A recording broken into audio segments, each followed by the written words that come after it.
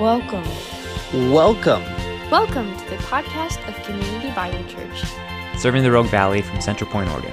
We are a multi-generational family. Equipping believers to be adopted in, growing up, and reaching out through the gospel.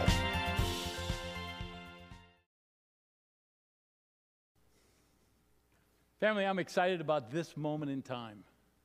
And in fairness, the biggest excitement is, though I am thrilled to introduce what I'm going to call a new friend, I'm more excited that 2,000 years ago, already, it was proclaimed done and finished. Understand, we're waiting to celebrate the resurrection of Jesus Christ, but our sin was conquered at the cross, paid for, and complete. And family, what a privilege it is to enter into a reminder of that tonight by communion, and then by way of the connection between the Jewish Passover and what we maintain from that heritage in the believer's Passover. Tonight, Jews for Jesus have sent us. Really, I'm hoping will become a friend to you. Simon Stout comes from Jerusalem, and he has been ministering for 2 weeks here in the Pacific Northwest. And we are excited to have him. And if you will, you don't clap very often for a guest, but you know, he's worth it. All right?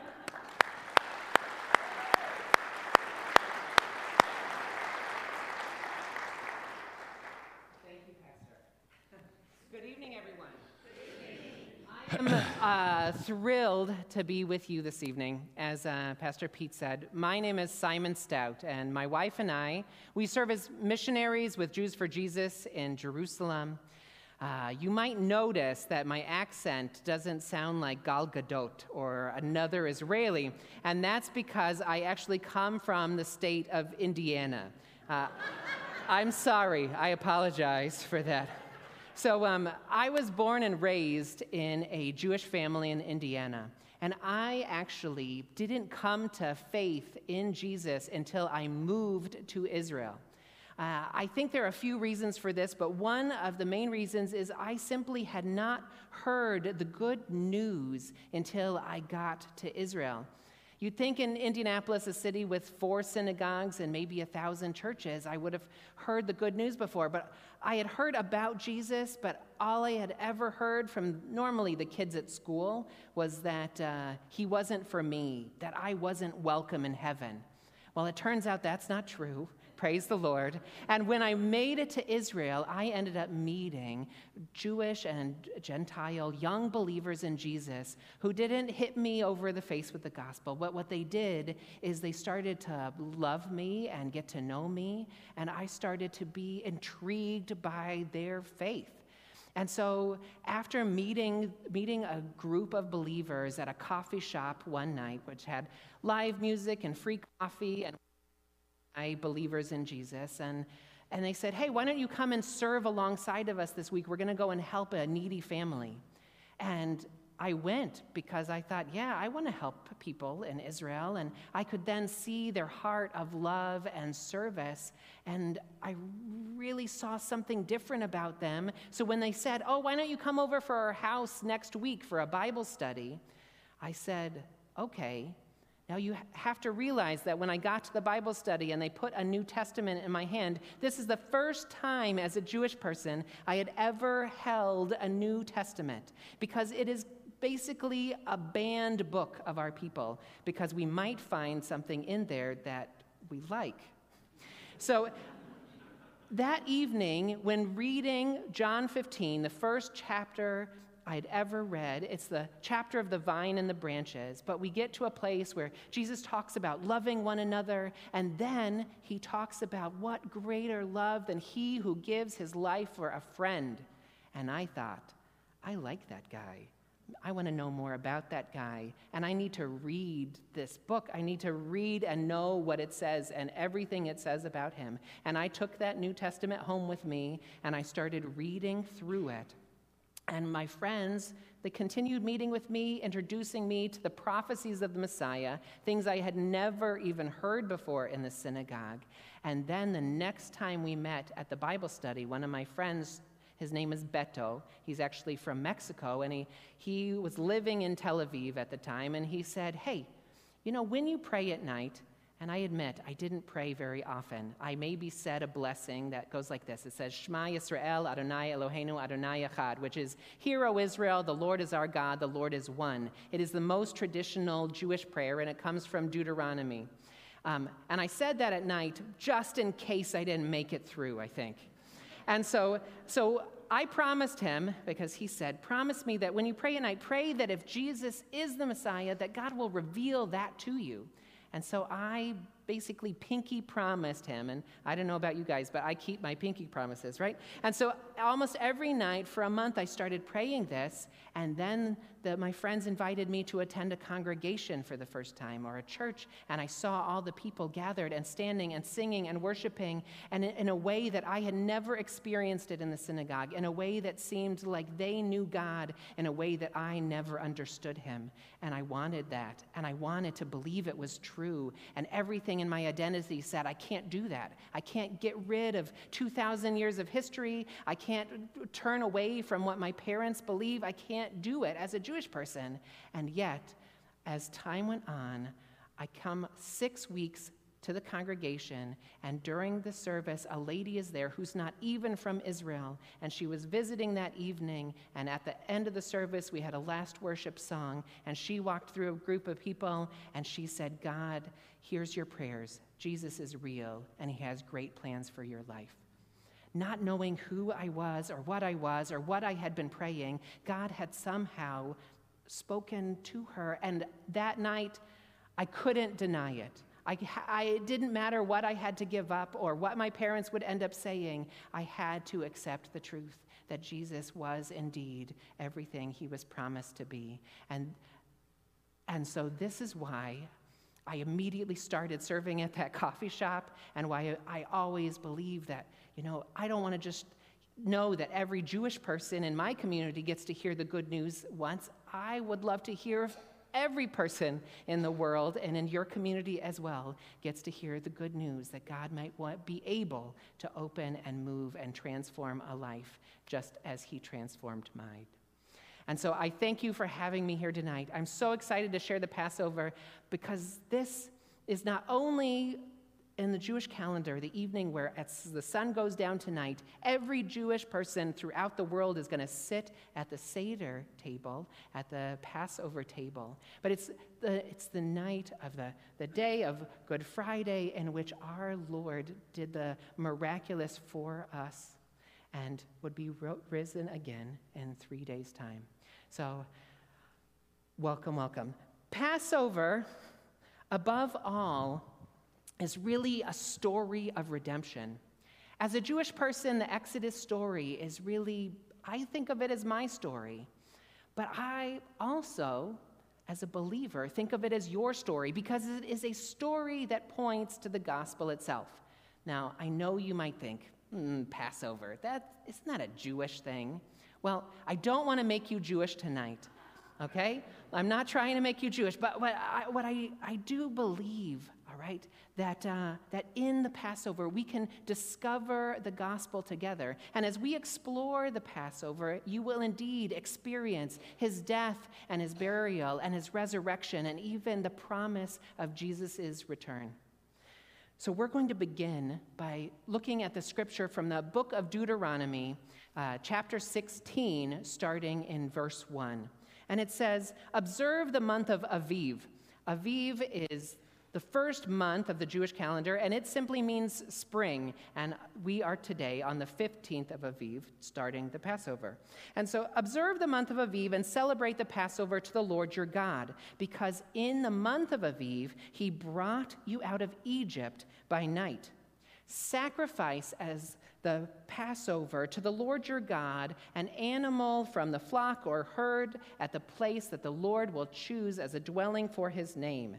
And do not eat it with bread made with yeast. But for 7 days eat unleavened bread. the bread of affliction, because you left Egypt in haste, so that all the days of your life you may remember your departure from Egypt. So we see in this passage that God commands the Israelites to eat bread without leaven in it for 7 days. In fact, Passover has many names, and one of them is the Feast of Unleavened Bread. And during this feast, we eat a special unleavened bread, and we're going to work on your Hebrew tonight because it's known as matzah. Can everybody say matzah? Now, later on, you might be able to come down after the service and try a piece of matzah, and you might think, this stuff's pretty good. But believe me, those of us who eat this for a week, oh man, we would do anything to get our hands on a bagel or a piece of pizza. But why does God call us not to eat leaven? Well, in our ancestors' haste to flee Egypt, we had to bring our bread with us when it was still flat. In ancient baking, what today in YouTube you'd call artisanal baking, small bits of fermented dough are added to the new batch, allowing it to rise and puff up. It makes it full of holes and gives us that lovely flavor that we know as sourdough. And yet, several of the biblical authors, I should say, including Jesus himself, use leaven or yeast as a symbol for sin. And it's easy enough to see why, right? Because if we have just the smallest amount of sin in our lives, it could cause us to rise and puff up with pride, and it can make our souls feel all like sour and full of holes. And so this is why our Jewish people, at the Passover, we get rid of all of the yeast and leaven in our homes as a symbol of getting rid of all of the sin in our lives. It's about this very ceremony that the Apostle Paul in 1 Corinthians 5:7 says, get rid of all the old yeast so that you may be a new, unleavened batch, as you really are. For Christ, our Passover lamb, has been sacrificed. And that's why most of our Jewish homes, we spend weeks, even up to 6 weeks, doing an entire spring cleaning. We get rid of all the cakes and the cookies, the bread, the cereals, anything with leaven in it. Now, unfortunately, ladies, this is often considered a role of the woman of the house. Now, I know, it seems like it's not fair, right? You might say, didn't 2 of Jesus' male disciples prepare the Passover? And you'd actually be right, it's not fair, and it doesn't even make sense in Jewish tradition.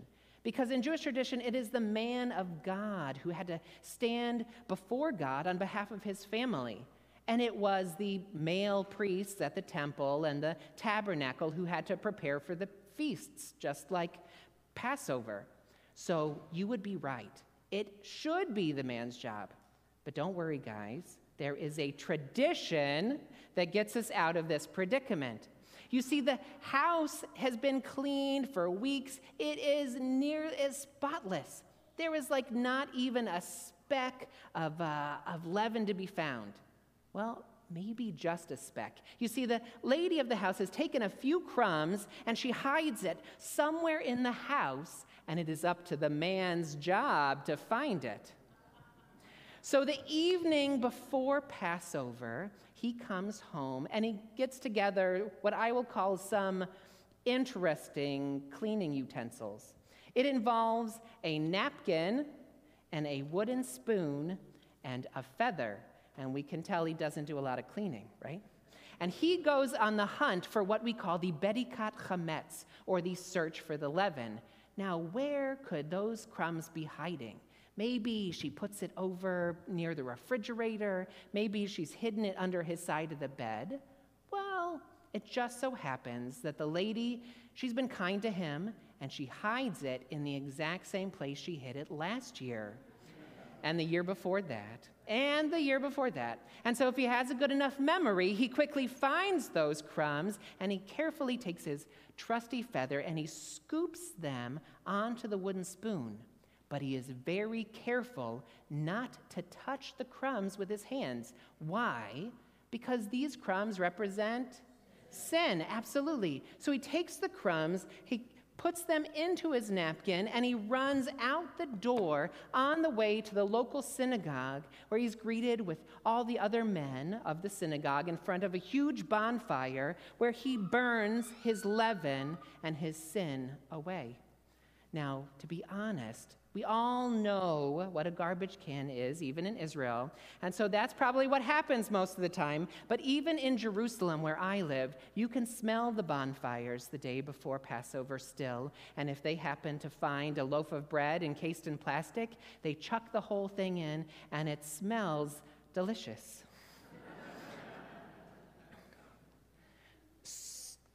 So, now the man comes home, either which way, and he proudly proclaims, "Now I have rid my home of all leaven." Grown, right? Okay.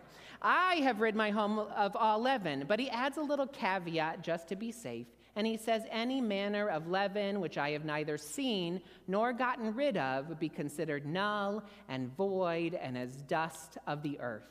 Amen. And so now that the house is clean, it is ready for the Passover celebration. Now, at the Passover celebration, the head of the house will put on some traditional ceremonial garments, and I have these here. But I'm going to ask you, besides telling you about them, I'm going to ask you the same question that I ask my kids every year, and that is, would you like me to put them on for you tonight?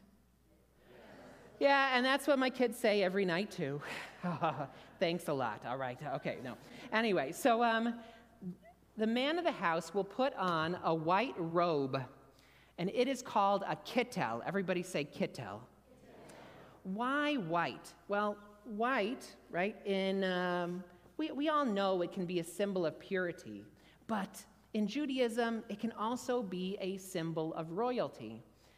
And so he wears a white robe, and then he goes on, and while a Jewish man would normally keep his head covered with a small hat, okay, sometimes tonight he will wear something a bit more ornate, like almost like a crown or a pope hat. That's called a mitre, but I prefer this one with Jerusalem on it, and this is what I use for my family. And so with the crown on his head and royal robes, the head of the house has now become symbolically the king.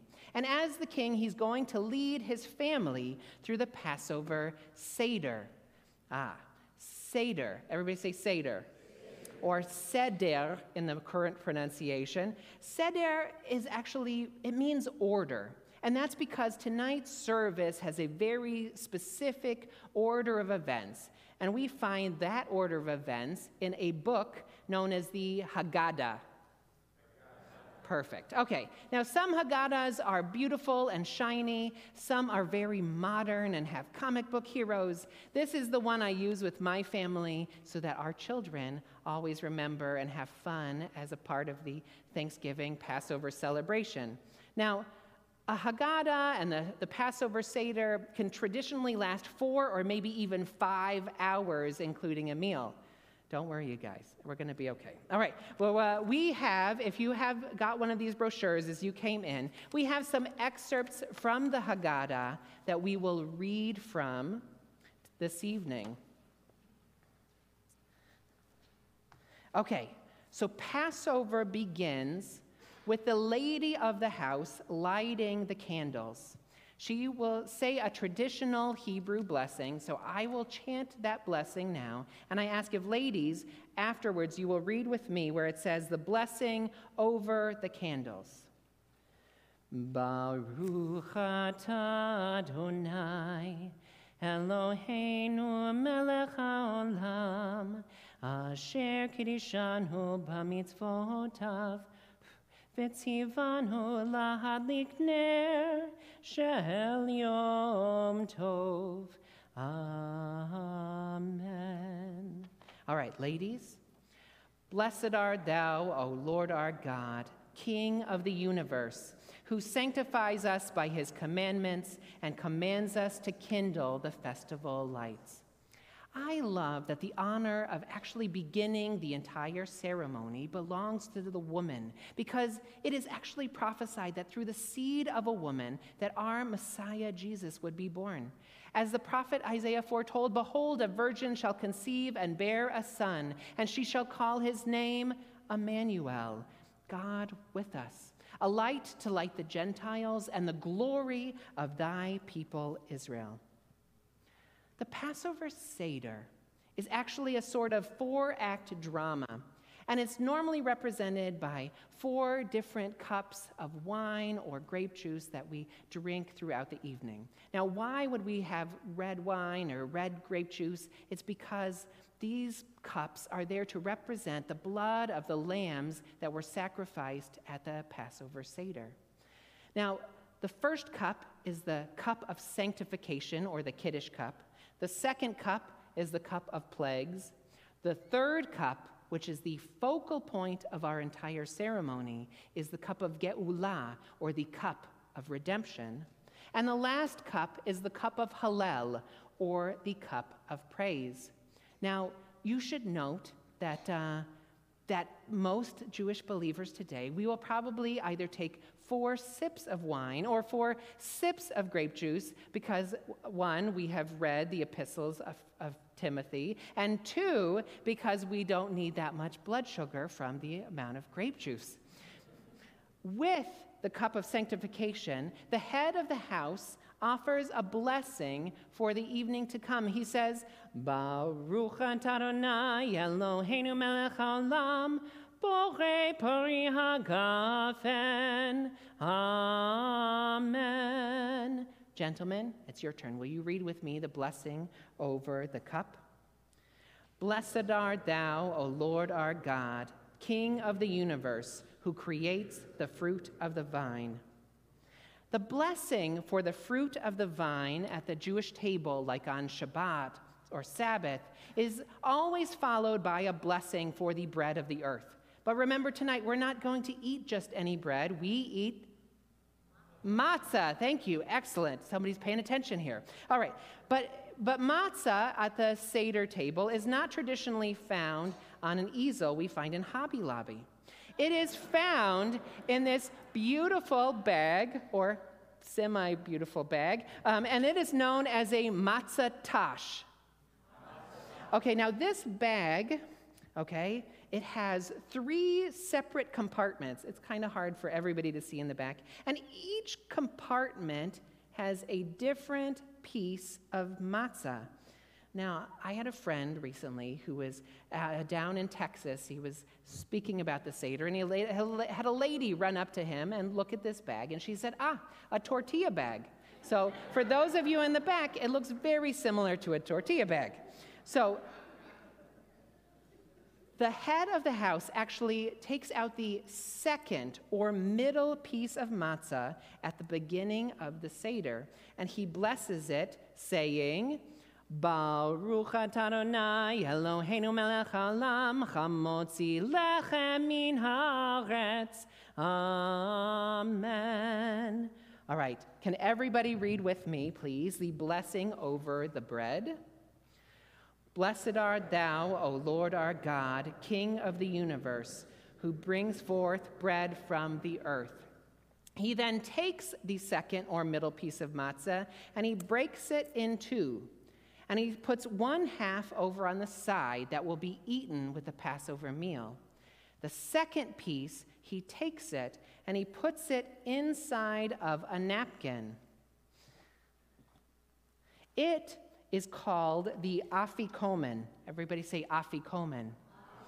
Afikomen is not a Hebrew word. It is actually a Greek word, and it roughly translates "that which comes later," because the head of the house, sometime during the dinner, will hide the afikomen, and the children, in the middle of the dinner, will have to go and find it and bring it back, and it must be redeemed in order for the story to continue to unfold. So now that we've said the blessing over the candles and the wine and the bread, it is now time for the youngest child to come forward. And he he or she would ask the traditional 4 questions, which are also called Manishtana. But they don't just ask the 4 questions, which you see in your brochure. They actually sing them. And I will sing the first question for you so you have an idea. It goes, Manishtana halayla hazeh mikol halelot shebechol halelot einanu ochlin chametz umatzah halayla hazeh kulo umatzah halayla hazeh kulo umatzah. All right, well, everybody read the first question along with me. Why is this night different from all other nights? On all other nights, we eat leavened or unleavened bread. Why on this night do we eat only unleavened bread? And those of us who know the story of the Passover, we are obligated to respond. It is because of what the Lord our God did for us when he brought us out of Egypt, out of a house of bondage, when he redeemed me with a mighty hand and an outstretched arm, and he provided the sacrifice of the Passover lamb for my family. You see, my ancestors, they were instructed to take a spotless lamb and apply its blood to the doorposts of their homes. And those of us who obeyed God's command, we were spared the ravages of the 10th plague, or the death of the firstborn son of Egypt. Because when God saw the blood on the door, death was forced to pass over. And that's actually where we get the English term for this feast, the Feast of Passover. In the Hebrew, it's actually called, and it's on my matzatash, Pesach, and that comes from the actual paschal lamb that was sacrificed to put the blood on the door. So just as my ancestors, we had to, in faith, apply the blood of the lamb to the doorposts of our homes, those of us who believe in the Messiah, Jesus, the Lamb of God, we too must apply in faith his blood to the doorposts of our hearts. Amen? The child will then go and ask the further 3 questions, but don't worry, I'll give you guys a break and I'll read them to you. But you can follow along. It says, on all other night we eat vegetables and herbs of all kinds. Why on this night do we eat only bitter herbs? On all other nights we are not required to dip the herbs once. Why on this night do we dip them twice? On all other nights we eat sitting upright or reclining. Why on this night do we recline? So the Passover Seder, it is more than just telling the story of the Exodus. It is really a reenactment. In Exodus, the book, it says that during the first Passover, the Israelites had to eat their meal with a staff in their hands and sandals on their feet, ready to flee Egypt at a moment's notice. But tonight, we sit down at the table, we relax, we recline, we often put pillows on our chairs. Well, in ancient Middle Eastern custom and tradition, it was only the free, only the redeemed that could recline at the table. And so tonight, we recline as we remember our redemption. At the Passover, each Jewish family must recreate the Exodus experience. We must taste for ourselves the bitter oppression of slavery, and at the same time, we must savor the sweetness of our freedom. This is not an angeled egg plate or a deviled egg plate for you. This is a Seder plate, and it has little different compartments, and in each compartment is a different element of the Exodus experience. The first item, and this is we're going to really work on your Hebrew a lot. The first item is called the karpas. Everybody say karpas. Now, this is normally parsley, or in Mexico, by our Mexican Jewish friends, cilantro. And all right, and it is there to represent life. But before we eat it, we have to take the saltiest, cloudiest water, and we have to dip it twice into the water. This salt water is there to represent tears. And it reminds us that a life without redemption is a life that's immersed in tears. The next item on the plate is the chazeret. Yeah, I know those chaz are going to get here. Okay. Chazeret is actually considered the root of the bitter herb. It is normally like a whole onion. We don't normally eat it. It's just there for a symbol this time.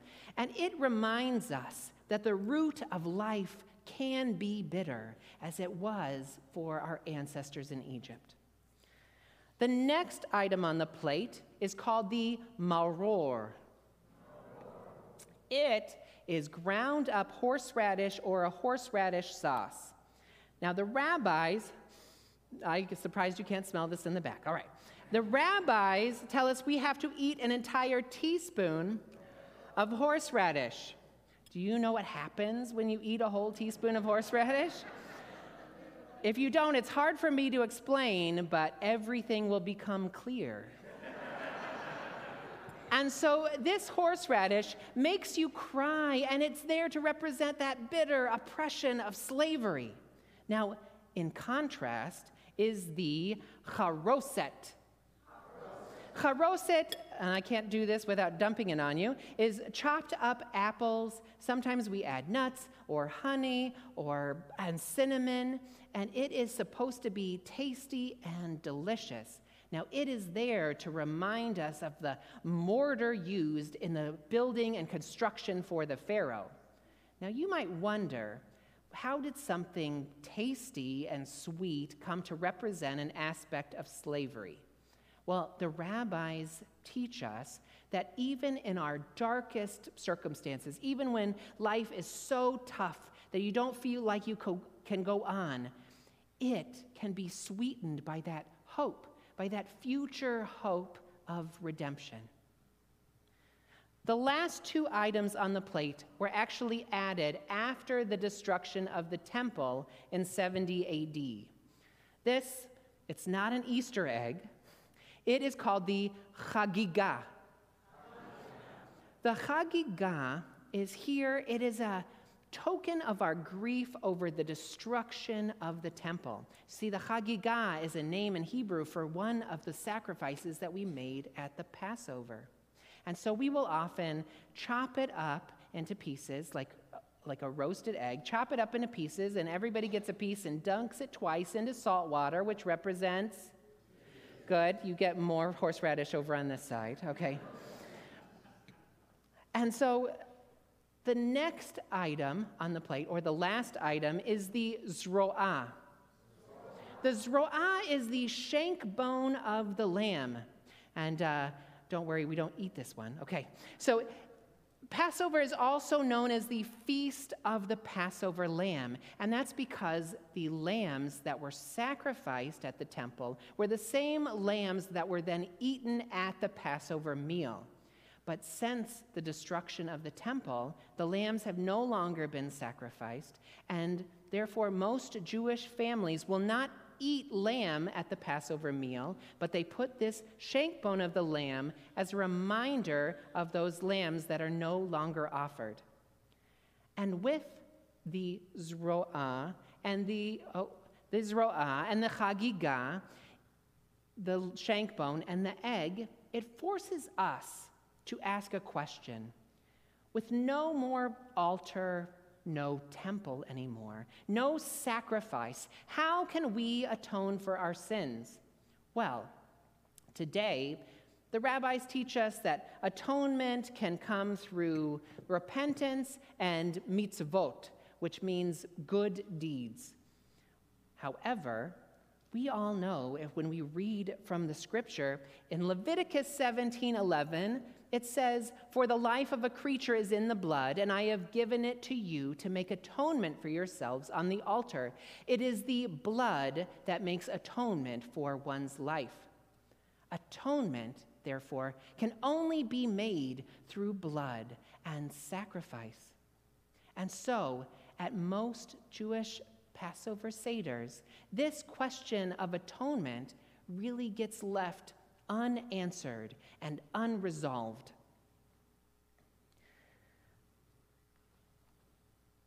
It is now time for the second cup. We've finished everything on the Passover plate. It's time for the second cup, which is known as the cup of plagues.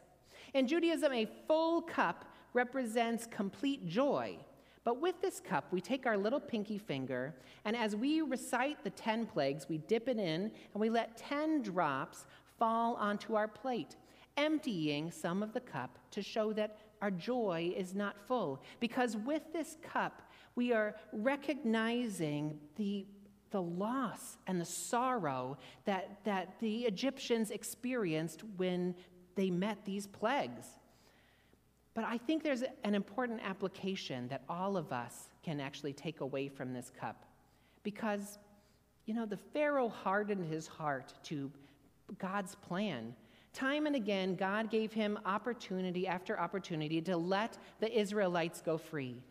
But time and again, he said no, and time and again, his people were experiencing plague after plague after plague until it even hit the Pharaoh's own home, and he lost his child. You see, in our postmodern society, we often believe that lie that our faith and our actions are just that ours. But in reality, if we too fail to obey God's leading in our lives, it can also cause destruction and harm to the people around us. After the second cup, we're now halfway through, and this is where we come to the Passover meal. And there are different delicacies served worldwide at the tables based off of where our Jewish families are from. But at the table, there's also another place setting, or a fifth cup. Now, this cup comes with its own plate, own napkin, own fork, its own chair that sits empty at the table. Now, this place setting is left specifically for the prophet Elijah. Now, you might say, why Elijah? What are we waiting for? Well, Malachi in chapter 4, verse 5 says, "See, I will send the prophet Elijah to you before that dread and dreadful day of the Lord comes." So the coming of the Messiah must be preceded by the return of the prophet Elijah. And so at our Jewish homes, we go and we send our kids to go out and open the door and see if Elijah is there. And if he is, we're hoping that he's going to come. He's going to accept our invitation. He's going to sit at our table, and he's going to proclaim the coming of the Messiah. Well, it just so happens that Yeshua, or as we call him in English, Jesus, when he was speaking about his cousin Yochanan, or John the Baptist, he said, if you care to accept it, he himself is Elijah who was to come. And upon seeing Jesus by the river Jordan, John says, "Behold, the Lamb of God who takes away the sins of the world."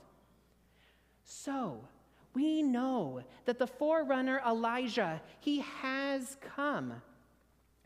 And that this question of atonement that got left unresolved has actually been answered. No longer through the sacrifice of the lambs at the temple, but through the sacrifice of our Passover lamb, our Messiah, Jesus. And those of us who believe in him and the sacrifice he made, this story becomes our story, because we too have passed over from death to life and from mourning to feasting. Amen? So now that this is the time where we would traditionally have our Passover meal and eat dinner, I'd like to just take a few moments to share with you about what God, I'll take this off for just a minute, what God has been doing in Jerusalem You see, you'd think that in Jerusalem, a country in which we have 7 million Jewish people, but also a country in which Jesus was born, he ministered, he died, he rose from the grave, he sent his Holy Spirit. We saw 3,000 Israelites saved, right, at the Pentecost. Well, you'd think in a country like that many, many Jewish people would know their Messiah.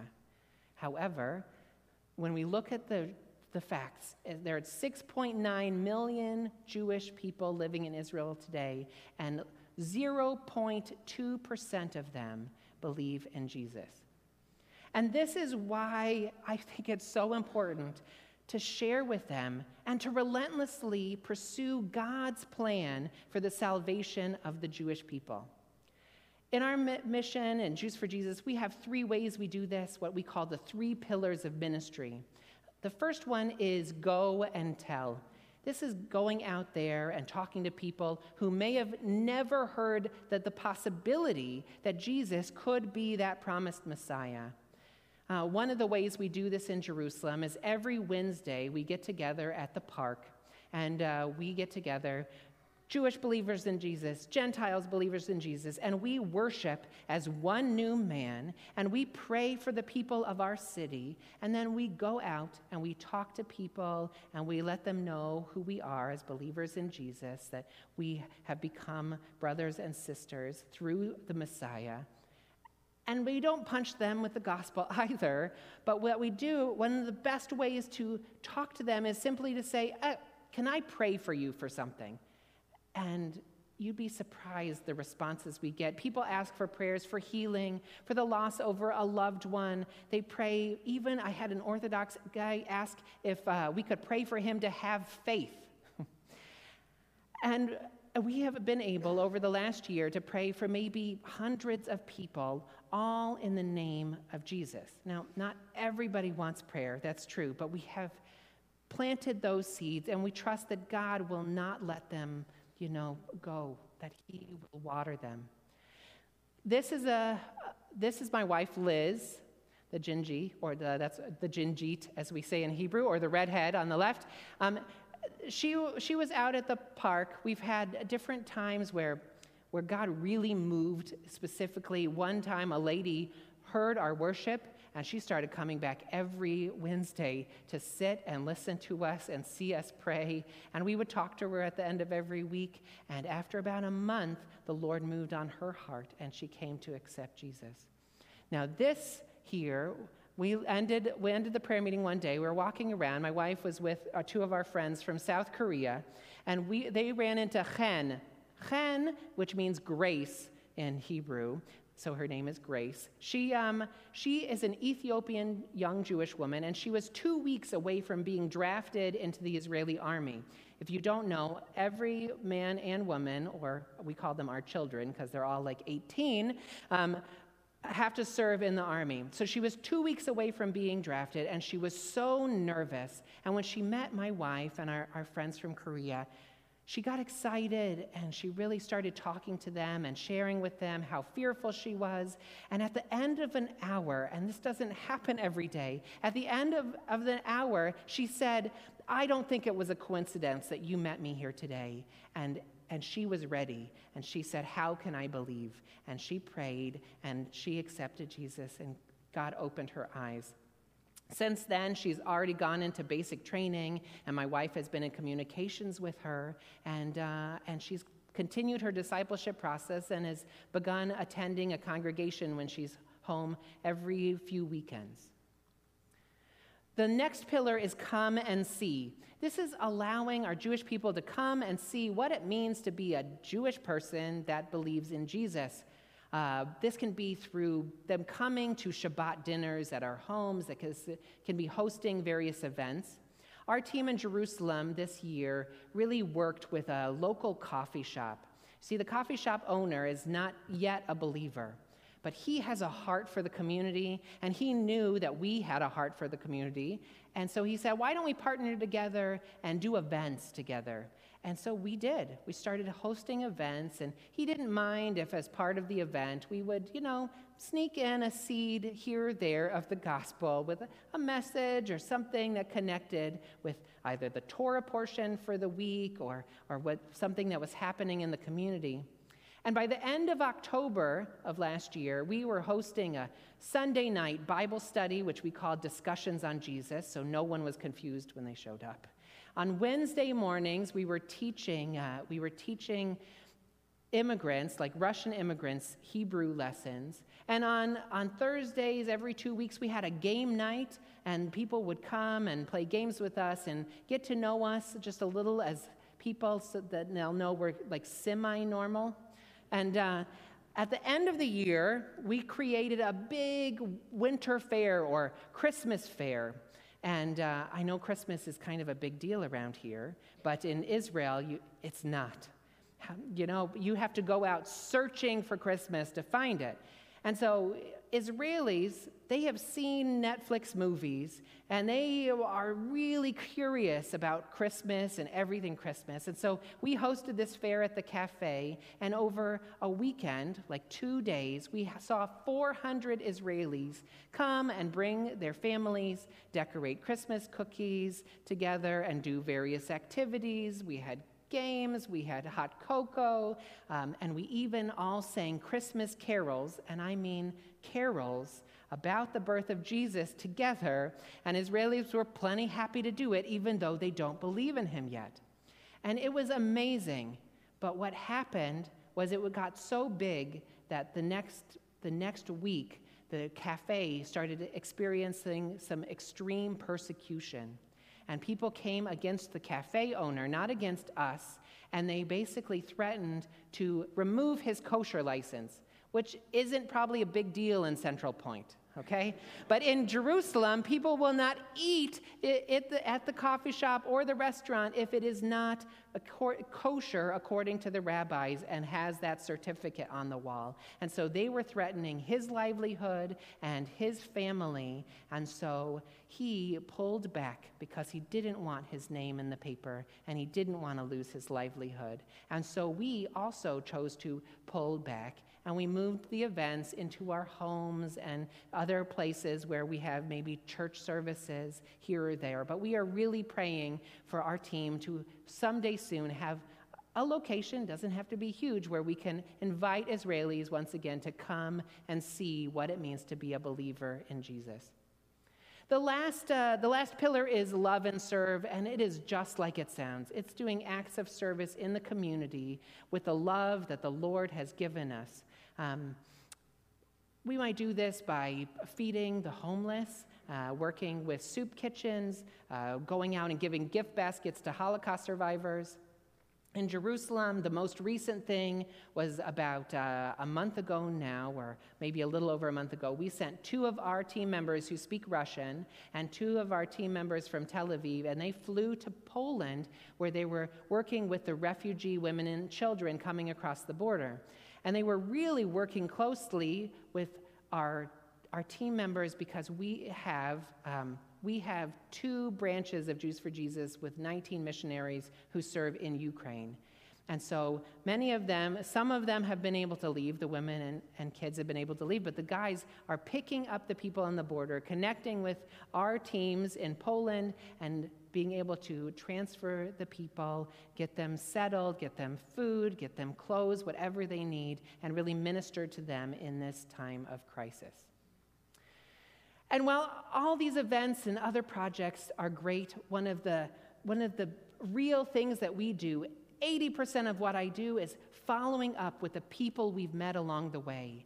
And we have visits with them, and we have coffee with them, and we get from conversation A to conversation B to conversation C to maybe opening the Bible together and reading from scriptures together, and maybe even sometimes praying together and hoping that one day God will move on their heart and remove the blinders from their eyes, and they will know their Messiah. Amen?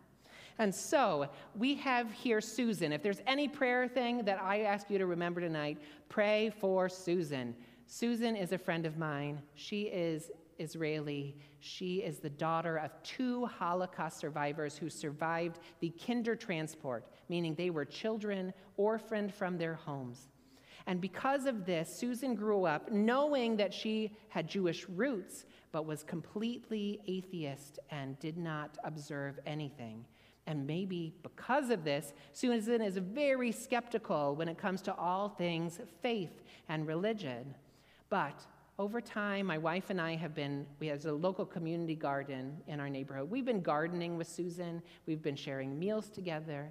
And over time, Susan not only asked us our testimonies, how do we come to faith, but she started asking us more and more about Scripture and showed that spark of curiosity. So much so that I asked her one day hey, do you want to have a Bible study together, Susan? And she said, whoa.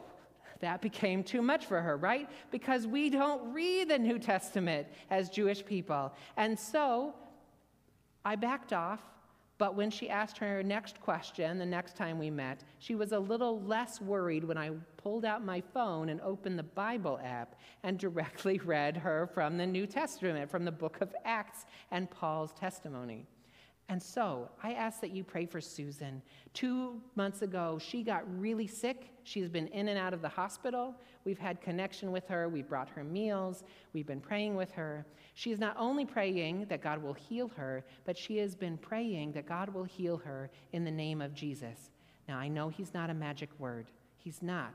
But I believe that God can answer that prayer, and if he does, I believe he can turn her heart to him. Amen? So please pray with me and with Susan that God will not only heal her physically, but he will heal her spiritually, and she will come to know the love and salvation and the eternal life found in our Lord. If you find that, as I've been speaking this evening, if you feel God is stirring on your heart and you want to somehow partner with the gospel in Israel, I want to give you the opportunity to do so. And there are 3 ways I think you can do it.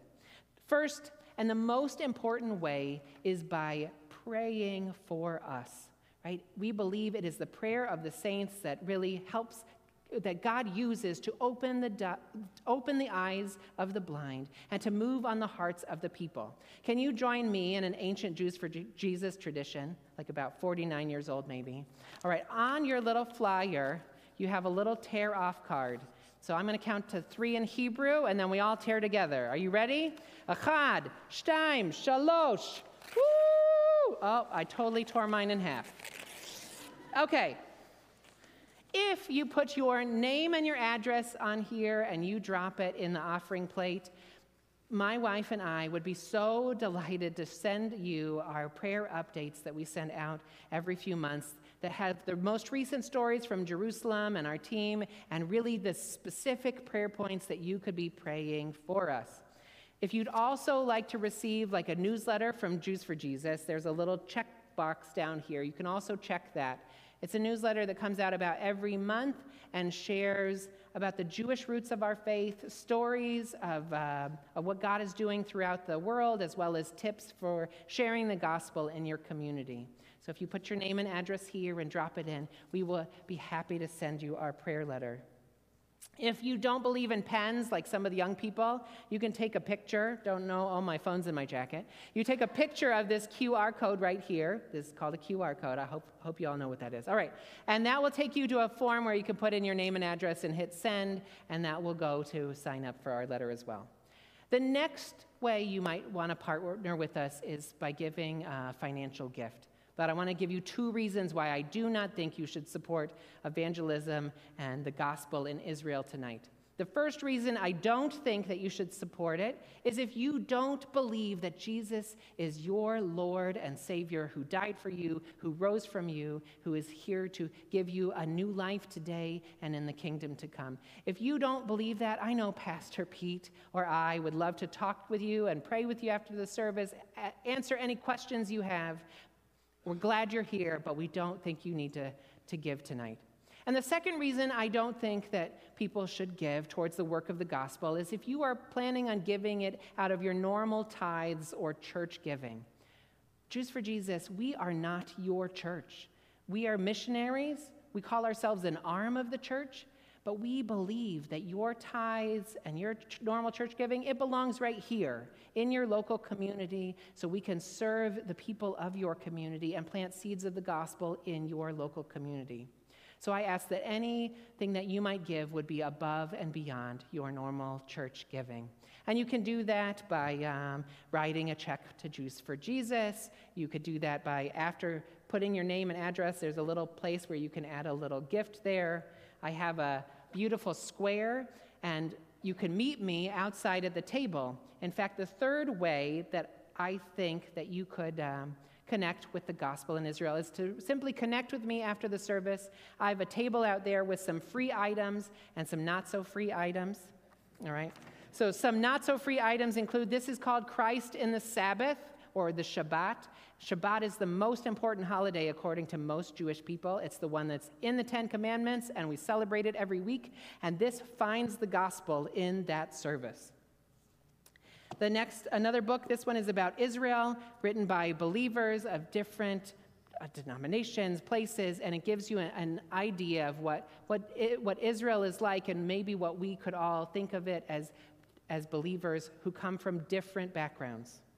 And one of the free items, and the one I'm going to push on you tonight, this is our prayer card. If you leave here this evening and you grab one of these and you put it on your fridge, I would be so blessed if you would have that there so that when you're sneaking that ice cream at 10 o'clock tonight, yeah, I see you over there, okay, that you would say, oh, God bless, just please bless Simon and Liz and their family as they serve in Israel, because whether or not you're planning to give a gift tonight, we need your prayers. As I said, it is really your prayers that make all the difference. Please pray for my family. This is my daughter, Odeya, which means I will give thanks to the Lord. And this is our son, Emmanuel. I bet you know what that means.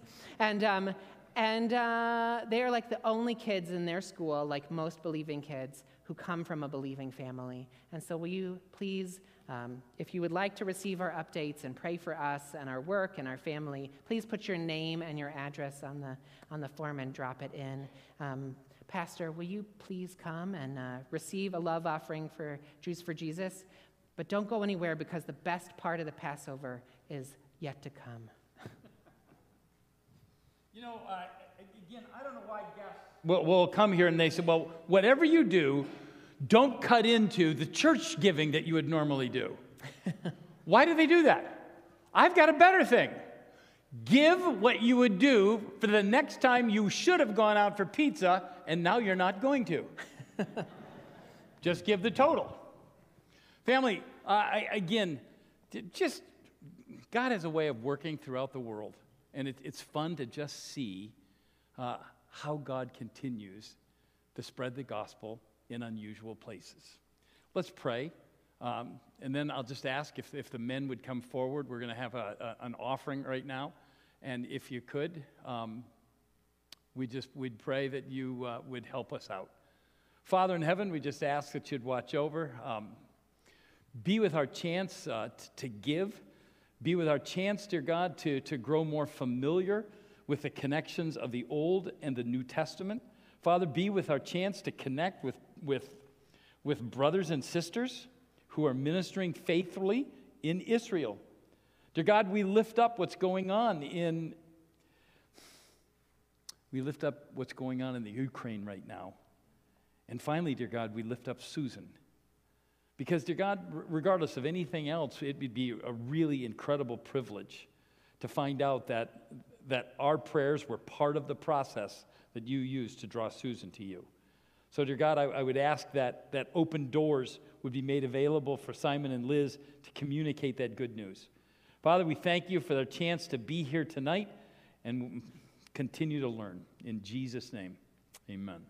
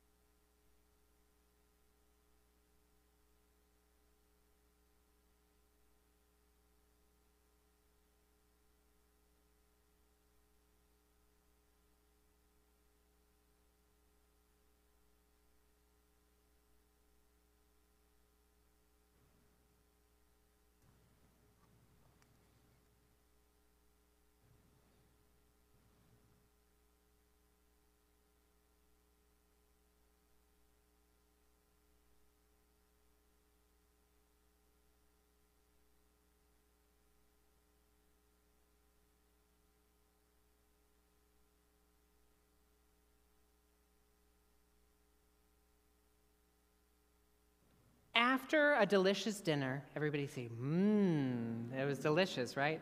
You're hoping you ate before you got here. All right. So after a delicious dinner, we now come to the high point or the highlight of the entire ceremony.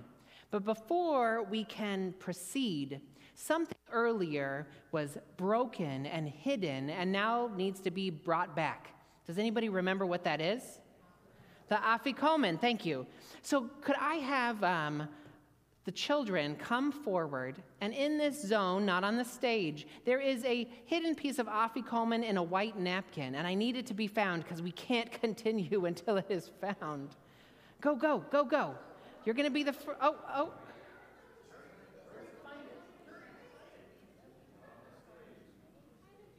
It's in a white napkin. Oh, not in there, not in there. That would have been a good place. It is visible. Oh, the afikomen has been found. Yay! Thank you. Okay, so the child will then come forward. Here you go. This is called Pesach Zman. It means timeout, not because you were in trouble, but because you did a good job. You deserve a break. Okay, so the child, once the afikomen is found, they bring it to the head of the house who must redeem it for a small price, normally a piece of candy or a couple of shekels, all right? And so then he takes the afikomen and he breaks it into roughly thumb-sized pieces or olive-sized pieces, and he hands it out. He hands a piece out to every person sitting along at the table, and it is taken along with the third cup or the cup of redemption. Does this remind you guys of anything? Yeah, it should, because this is the origin of our communion service. It is the origin of the Lord's Supper. And the rabbis teach us the afikomen, it represents the lambs, the body of the lambs that were sacrificed at the Passover meal, right? It was the last item even eaten at their Passover meal. It is like the dessert. And at the most famous Passover meal, Jesus, taking the afikomen, says, "This is my body which is broken for you." And this matzah, with its sinless nature, can indeed point us to the body of our Messiah. I can even see it in the production of matzahs. See, the rabbis have some specific rules and regulations set down about its production. Do you notice anything about the matzah? It has holes because it's holy. No, we say it is pierced just as Jesus was pierced. According to the prophet Zechariah, they shall look upon him whom they have pierced. It is also striped, just as Jesus was striped. As the prophet Isaiah foretold, by his stripes we are healed. And I can see the gospel not only in the afikomen and in the matzah, but I can see it in this special bag, the matzah tash. You remember, this is a special bag with 3 different parts. And at the beginning of our ceremony, the head of the house removes the second or the middle piece of matzah, breaks it, hides it, and returns it, all with a Greek name. You see, the rabbis don't agree about what this matzah tash is all about. Some people say that maybe the 3 layers are the Levites and the priests and the people of Israel. But why is the middle piece of matzah broken and hidden and has to return? Some rabbis teach that maybe it's the 3 patriarchs, Abraham, Isaac, and Jacob. And while Isaac was bound, he was never broken or buried or brought back. Those of us who believe in the Messiah Jesus, we see that this bag may actually have first-century roots that somehow found its way into every Jewish family's Passover Seder. You see, this bag, it's a unity, but it's also a sort of tri-unity. These 3 pieces of matzah in this bag can somehow represent that triune nature of God, God the Father, God the Son, and God the Holy Spirit. Why is the middle piece of matzah broken and buried and brought back? Because Jesus was broken on the cross. He was buried in the tomb, and he was resurrected on the third day. Speaking of the cup of Geulah, or the cup of redemption, Jesus said, "This is the cup of the new covenant in my blood." This is the very new covenant that is promised by God through the prophet Jeremiah in chapter 31, when he says, "The days are coming, declares the Lord, when I will make a new covenant with the people of Israel and with the people of Judah. It will not be like the covenant that I made with their ancestors when I took them by the hand to lead them out of Egypt, because they broke my covenant, though I was a husband to them, declares the Lord." This is the covenant, the new covenant that I will make with the people of Israel after that time, declares the Lord. "I will put my law in their minds and write it on their hearts, and I will be their God, and they will be my people."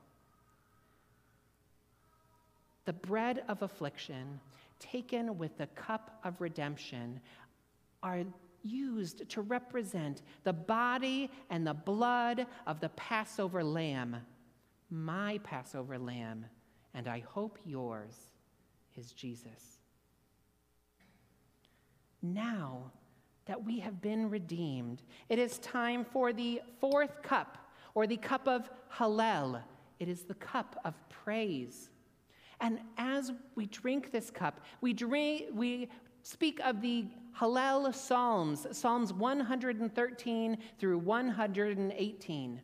It may have been one of these very psalms that the apostles sang when it says in the gospel that after dinner they sang a hymn and went out into the garden. Because after all, tonight is a night of thanksgiving. It is a night of rejoicing. It is a night to praise God. I can praise God not only because he freed my ancestors from slavery in Egypt, but because he freed me through the Messiah Jesus of an even greater slavery, that of sin and death. And yet, for most of my Jewish people, this Passover story, it isn't quite over, because they are still waiting for the Messiah to come, not realizing that he already has. And so at the end of their Passover meal, they say next year in Jerusalem, hoping that the Messiah will come, and next year they will celebrate Passover together in Jerusalem. But for those of us who know that he has come, we also know that he is coming back, and he's going to sit on his throne and rule from the new Jerusalem. So join me in toasting to our Lord and Savior in saying next year in the new Jerusalem. Next year in the new Jerusalem. I thank you all for being here this evening, and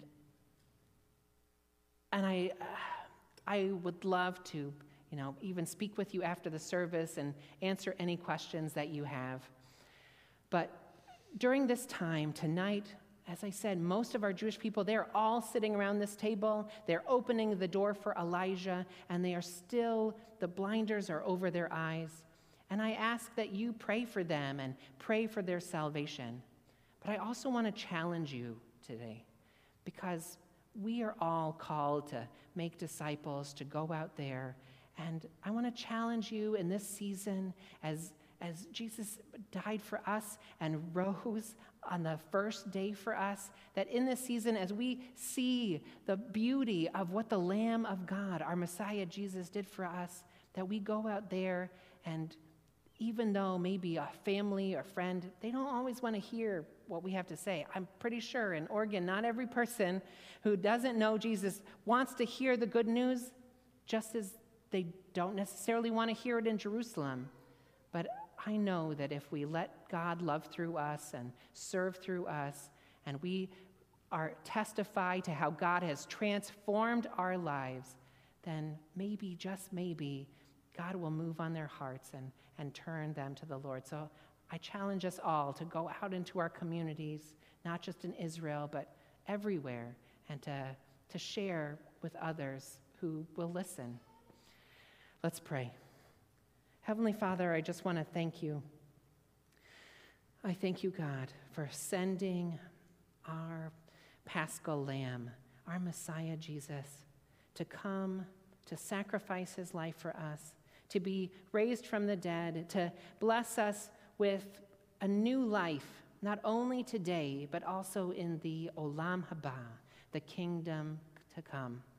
Lord, I pray that you will continue to shine through us, that you will continue to bless others through us and love others through us and serve others through us, and that we might see more and more people come to know your hope, your love, your joy, and your salvation.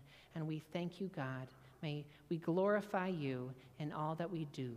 B'Shem Yeshua HaMashiach, in Jesus' mighty name. Amen. Thank you for listening to the podcast of Community Bible Church. Follow us on Facebook to keep up to date with all our latest content. Thank you.